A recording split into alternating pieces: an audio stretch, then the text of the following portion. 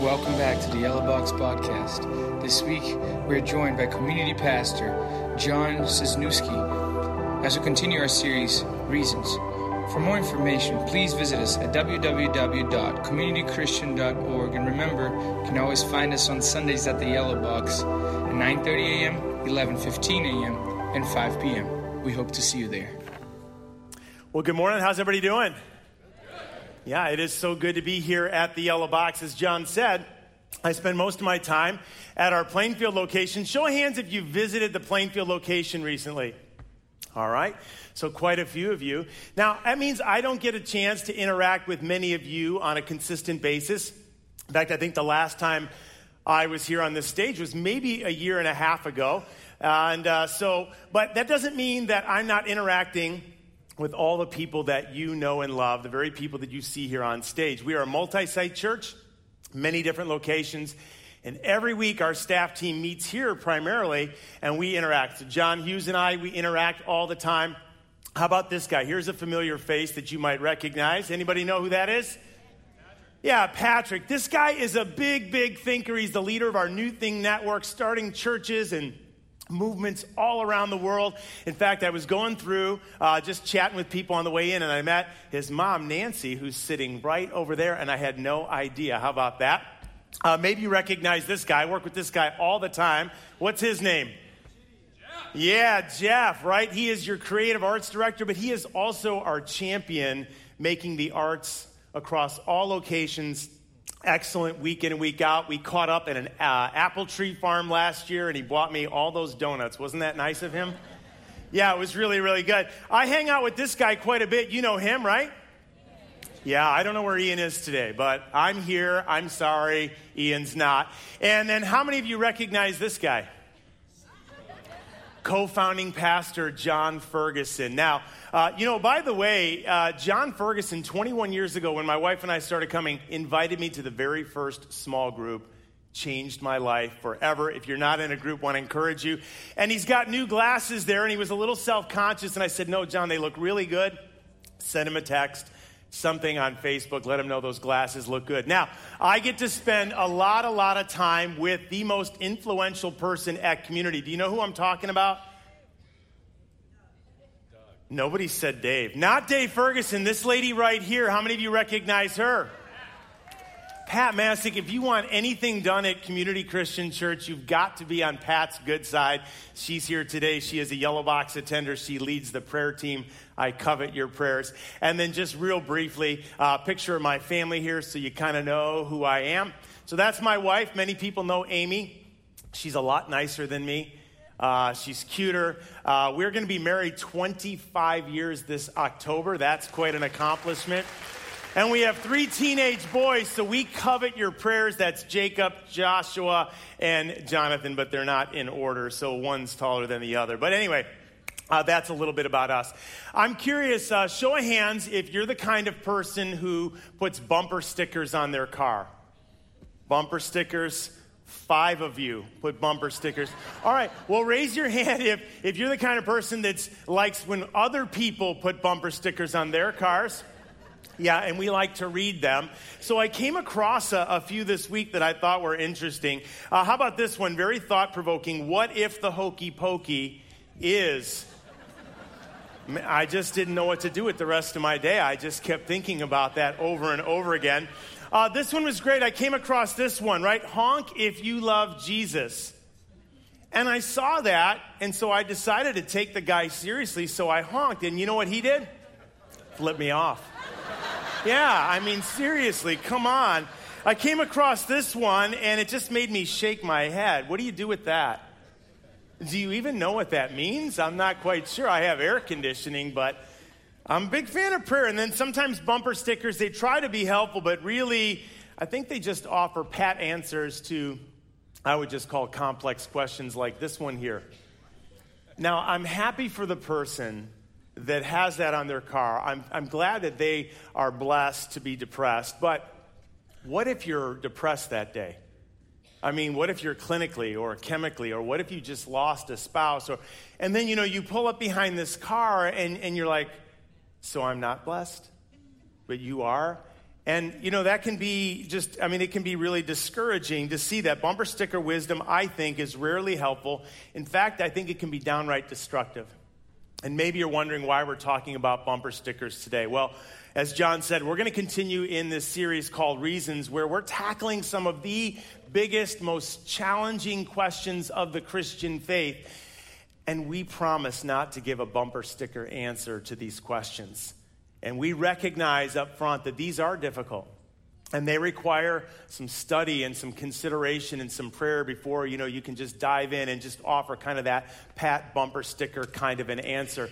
We're asking big questions like the first week, in case you missed it, we asked the question, is Jesus the only way? Now, you might be wondering, right? You're here in a Christian church. Well, why would we tackle that? Well, we tackled it because 65% of people who claim to be Christian don't think that Jesus is the only way. It's an oxymoron. I don't even know how that's possible. And so we wanted to ask and answer that question. If you missed it, watch it online, download the podcast. But that was some great stuff. Last week was perhaps one of my favorite talks that we've done in the last year or two. I felt like our teaching team really brought their A game. We had some solid information. We asked and answered the question, can I trust the Bible? Can I trust the Bible? And if perchance you missed it, or somebody who really needs to hear that, again, watch it online or download it and listen to the podcast. But today's a doozy. Today is a big question that we're going to ask and answer, not with a bumper sticker answer, but here it is. How could a good God allow evil and suffering?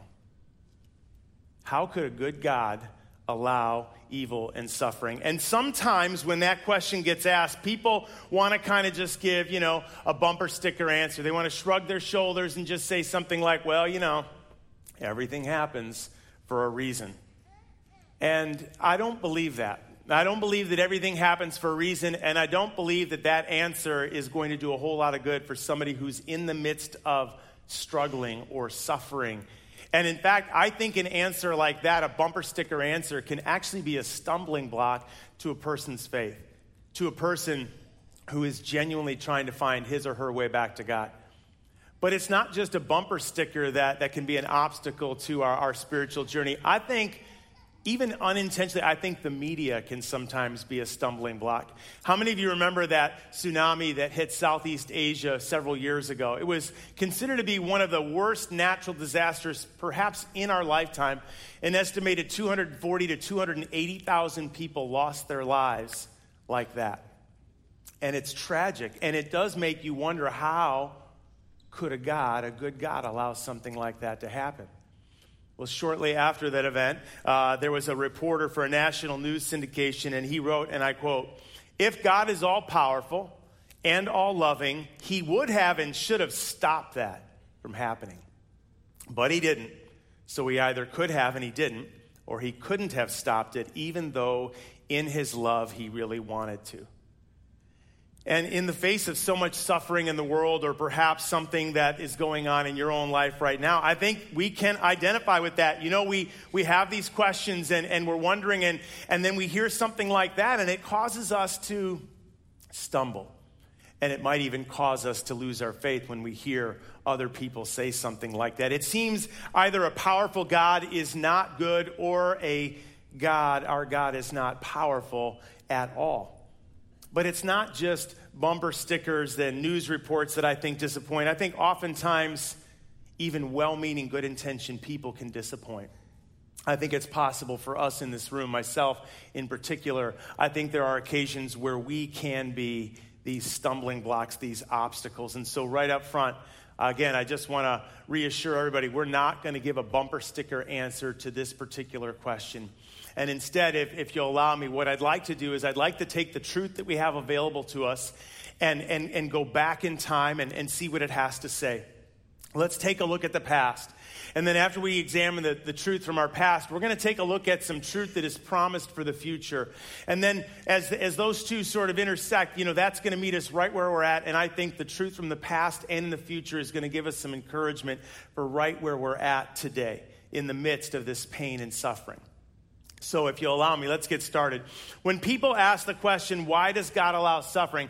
I think that we think the implication is that God should not have created a world where there was evil and suffering.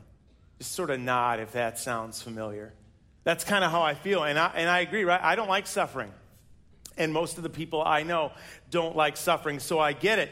But I think it's super important for us to understand. See, we got to go back in time, and we got to look at what the truth is. See, in the very beginning, God did not create a world with evil and suffering. He created a perfect world. And if we open up our Bibles to the book of Genesis, chapter 1, verse 31, it's there we read, God saw all that he made, and he said that it was very good. And good doesn't mean like, good quality versus bad quality. Good means perfect and flawless. There's no imperfections whatsoever. There's no sickness, and there's no death, and there's no war, and there's no crime, there's no loneliness, there's no divorce, there's no sadness. That's the world that our loving and all-powerful God created in the beginning. But it's easy for us to forget that, isn't it?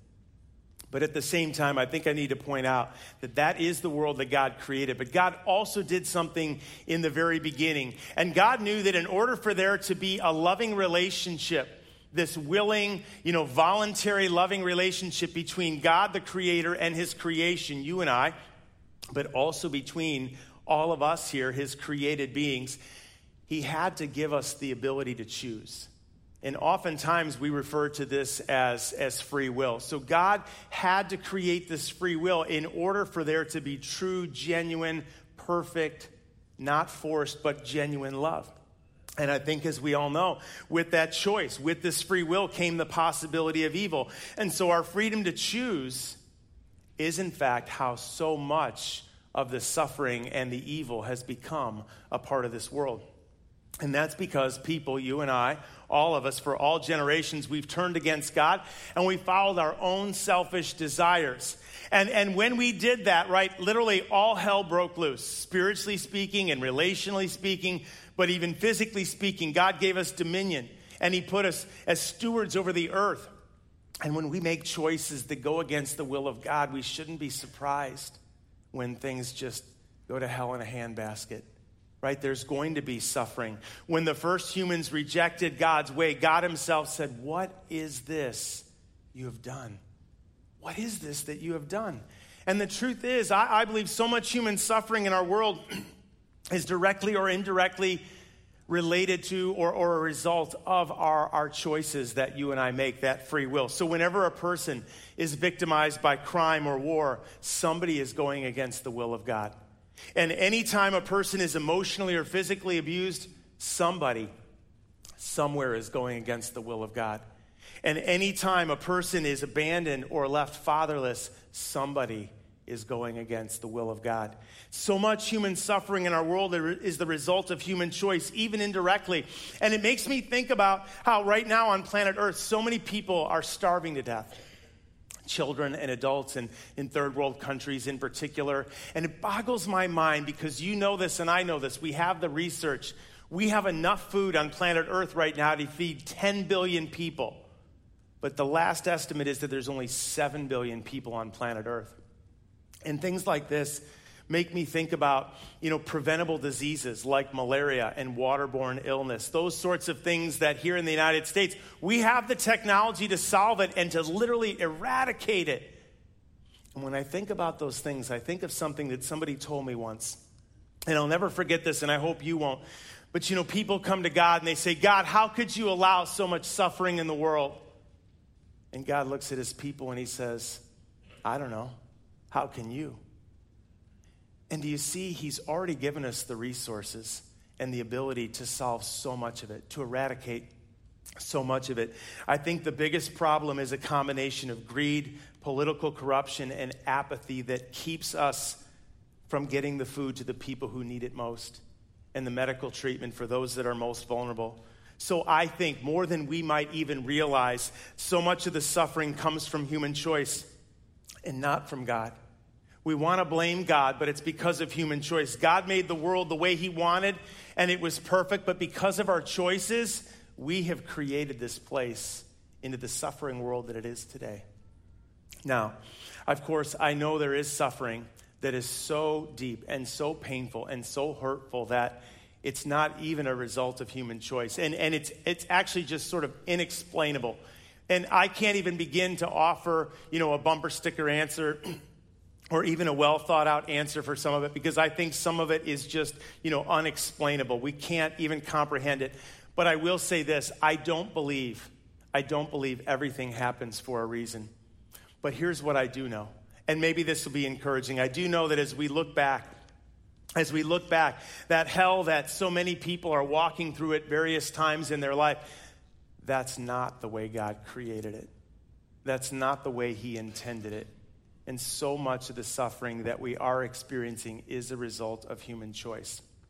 So, with this big question, I think we can look back and we can see, and we can all agree that the evil and suffering, a large part of it was not God's dream for creation. But we can also look ahead. And if we look ahead, there's some truth. If we open up our Bibles, and we can see that the world is not always going to be the way it is today. And if we were to open up our Bibles to the book of Revelation, the very last book in the New Testament of the Bible, the Apostle John is the author, and we're familiar with John. John is Jesus' closest friend and follower. And John was the one who was an eyewitness to the life, death, and resurrection of Jesus. He was the one who stood at the cross with Mary, Jesus' mother, and he was the one who cared for her. John knows what it's like to be in the presence of the Holy Spirit and to receive the power of the Holy Spirit. And later on in John's life, much after the resurrection occurred, he gets this vision from the Holy Spirit, and he writes these words down as an encouragement for all of us. And he says in part, "Then I saw a new heaven and a new earth. For the first heaven and the first earth had passed away, and there was no longer any sea. I saw the holy city, the new Jerusalem, coming down out of heaven from God, prepared as a bride, beautifully dressed for her husband. And I heard a loud voice from the throne of heaven saying, 'Look, God's dwelling place is now among the people, and he will dwell with them, and they will be his people, and God himself will be with them and be their God. And he will wipe away every tear from their eyes, and there will be no more death or mourning or crying or pain, for the old order of things has passed away.'" It's a prophetic word. It's a vision that John received. And just as we read Old Testament prophecy, and we know today that every bit of it has come true, every I was dotted and T was crossed, this too will come true. This is our future. This is what we have to look forward to. And those words there that John writes, they make me think about a line from the Lord of the Rings. How many of you are Lord of the Ring fans? All right, yeah. So the trilogy. Now, I'm not talking about the movies. I'm talking about the books, because sadly the movies sort of, eliminated this line, and they shouldn't have, but here it is. With tears in his eyes, Sam looks at Gandalf and he says, "I thought you were dead, but then I thought I was dead myself. Is everything sad going to come untrue?" And when we look ahead at the writings that John has in Revelation, we can see Jesus answering that question with a resounding yes.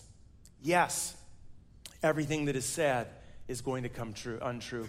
Everything that is suffering is going to come untrue. Everything that is evil is going to become untrue. And again, I don't know what it is that you might be going through today, and I don't know what suffering you're enduring, but I do know this: no matter what evil you and I are encountering, no matter what suffering, it will not have the last and final word in our lives.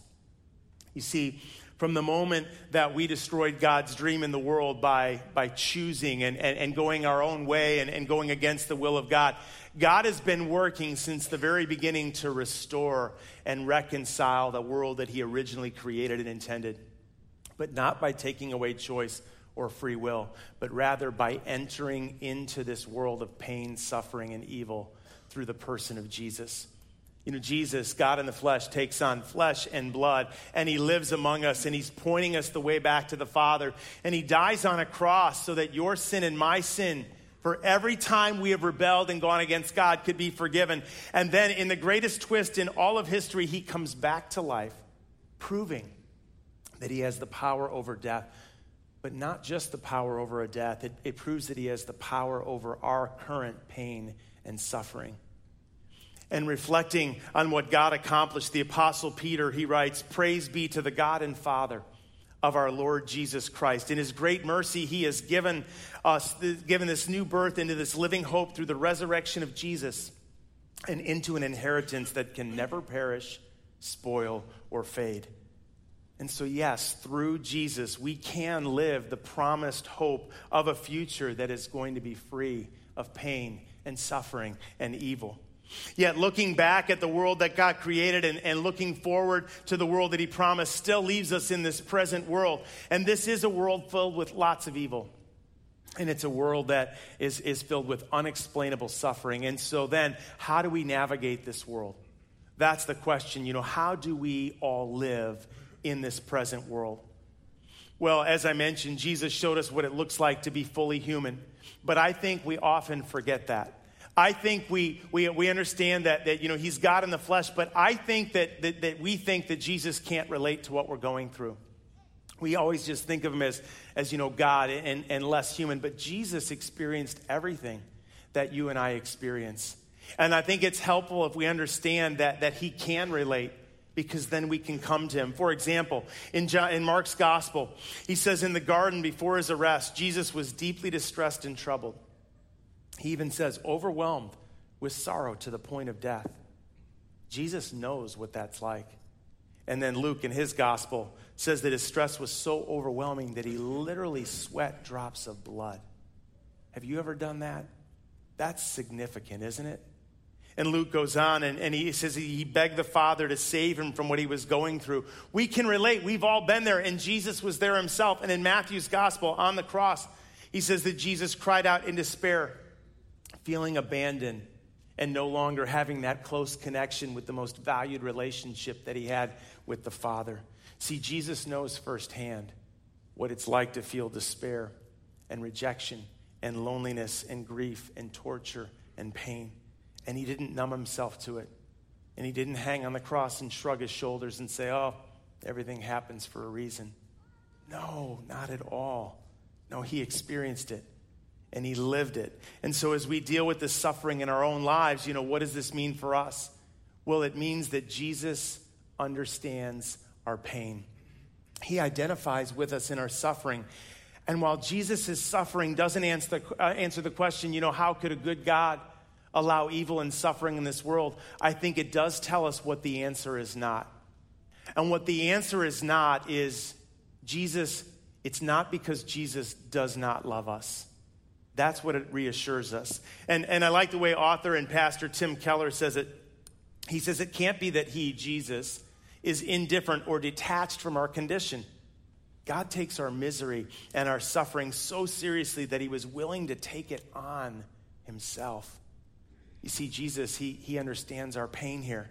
He's with us in our suffering. And I don't have any easy answers for you today, but when it comes to evil and suffering that we face in this present world, my first encouragement is this: let's find comfort in Jesus. Can we just agree to turn to him? Let's bring our sorrow and our stress and our pain and our despair to him. But as I say that, I know that for many people in this room and all throughout the Chicagoland area, we don't know how to do that. We didn't grow up in a Christian home, and we didn't have a mom or a dad who modeled for us, what it looks like to find comfort in Jesus. And I know I didn't.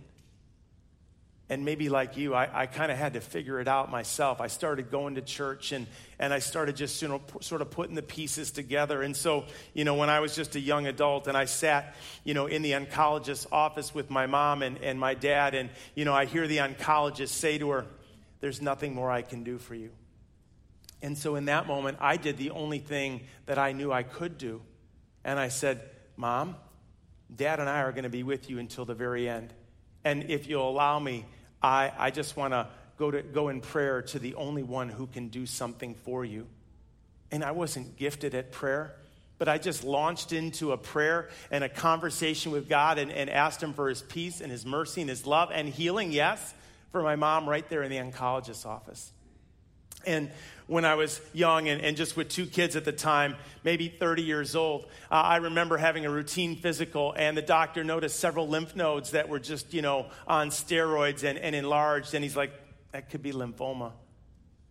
And he said, I got to schedule some surgery. Those have to come out immediately. And you can imagine the stress and the anxiety. And so I decided that when I got home, I was just going to schedule some much needed time on these knees and opening up the Bible. And I was just pouring through the Psalms and the book of Proverbs for hours, just pouring my heart out to Jesus for comfort. And then some of you might remember this. I had posted it on Facebook years ago, but 3 years anyway, my wife and I got that dreaded 1 a.m. phone call. The week prior, our sister-in-law had lost her battle to cancer. And then her brother, my wife's brother, was still sort of wrestling with that. We were planning for the funeral and the memorial, but we got the 1 a.m. phone call from his neighbor that said he took his own life. And what do? I mean, oftentimes people will say, just sort of bury that under the carpet. Don't tell anybody about it. That's embarrassing. But we just said, no, we got to let our friends know. And we need our friends to be lifting us up in prayer. You see, we can find comfort in Jesus when we share our sorrows with him in prayer, even if we're not that good at it. And we can find comfort in Jesus by clinging to his message of hope in the scripture. We don't have to know all the scriptures. We just have to open it up. And our heart has to be right, and our posture has to be right. And we're going to read those words and cry those words out loud. We can find comfort in Jesus by letting our community of Christ followers know what's going on in our lives. We can't keep it hidden in the dark. We've got to shine the light on it and let them lift us up in prayer. The truth is, Jesus didn't come to remove all the pain and suffering and evil from this world. He came to usher his kingdom in. That's why he came.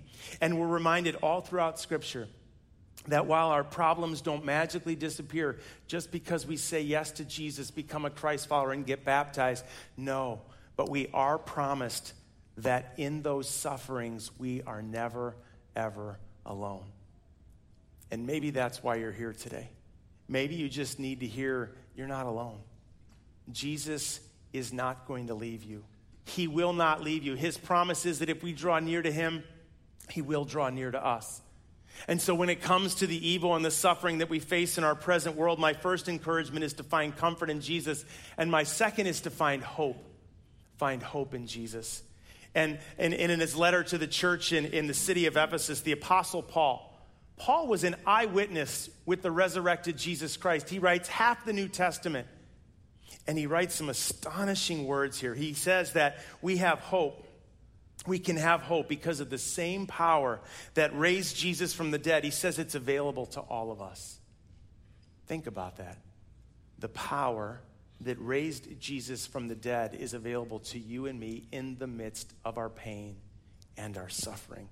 The Spirit of the living God can help us overcome whatever this world throws our way. And we see glimpses of this resurrection power and how God redeems our pain and suffering and works it for the good. Although I think when you and I are in the midst of that pain and in that suffering, we think to ourselves, that nothing good can come from it. And we don't like it in the moment, and we dread it, and we hate it, and we don't even know if we can take a step forward, but we need to take a step forward because when we get to the other side of it, it's then we can look back and we see how God has been at work and how he shaped us and molded us and caused us to persevere and strengthened our faith.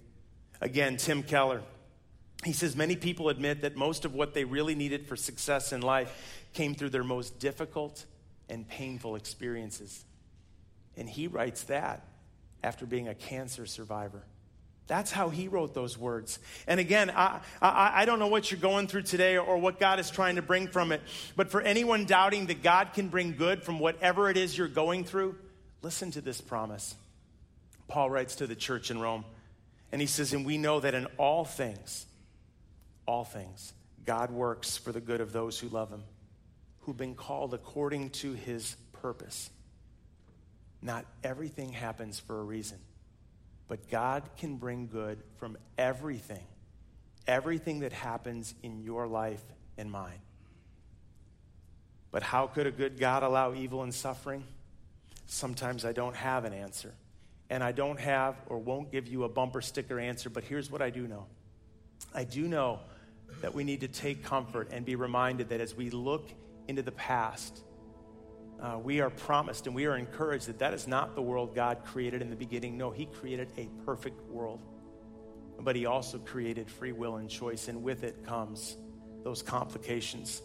And we can look to the future and we can find comfort in those words that the Apostle John wrote in the book of Revelation. And we know that whatever we're going through is not going to have the final say, the last word.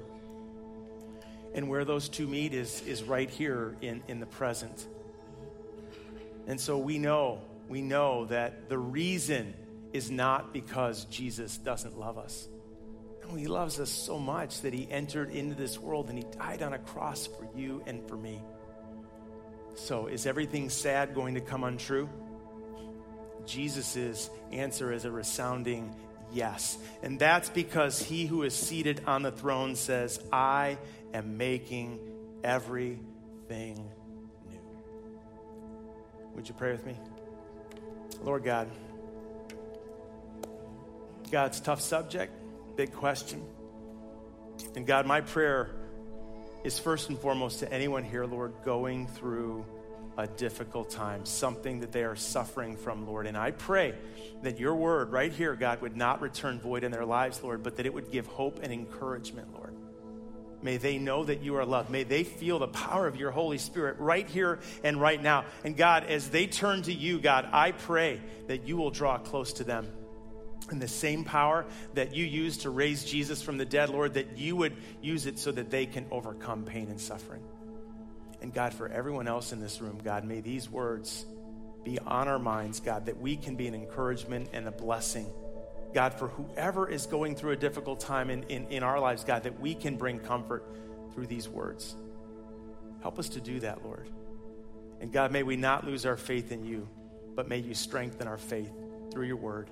In Jesus' name we pray. Amen.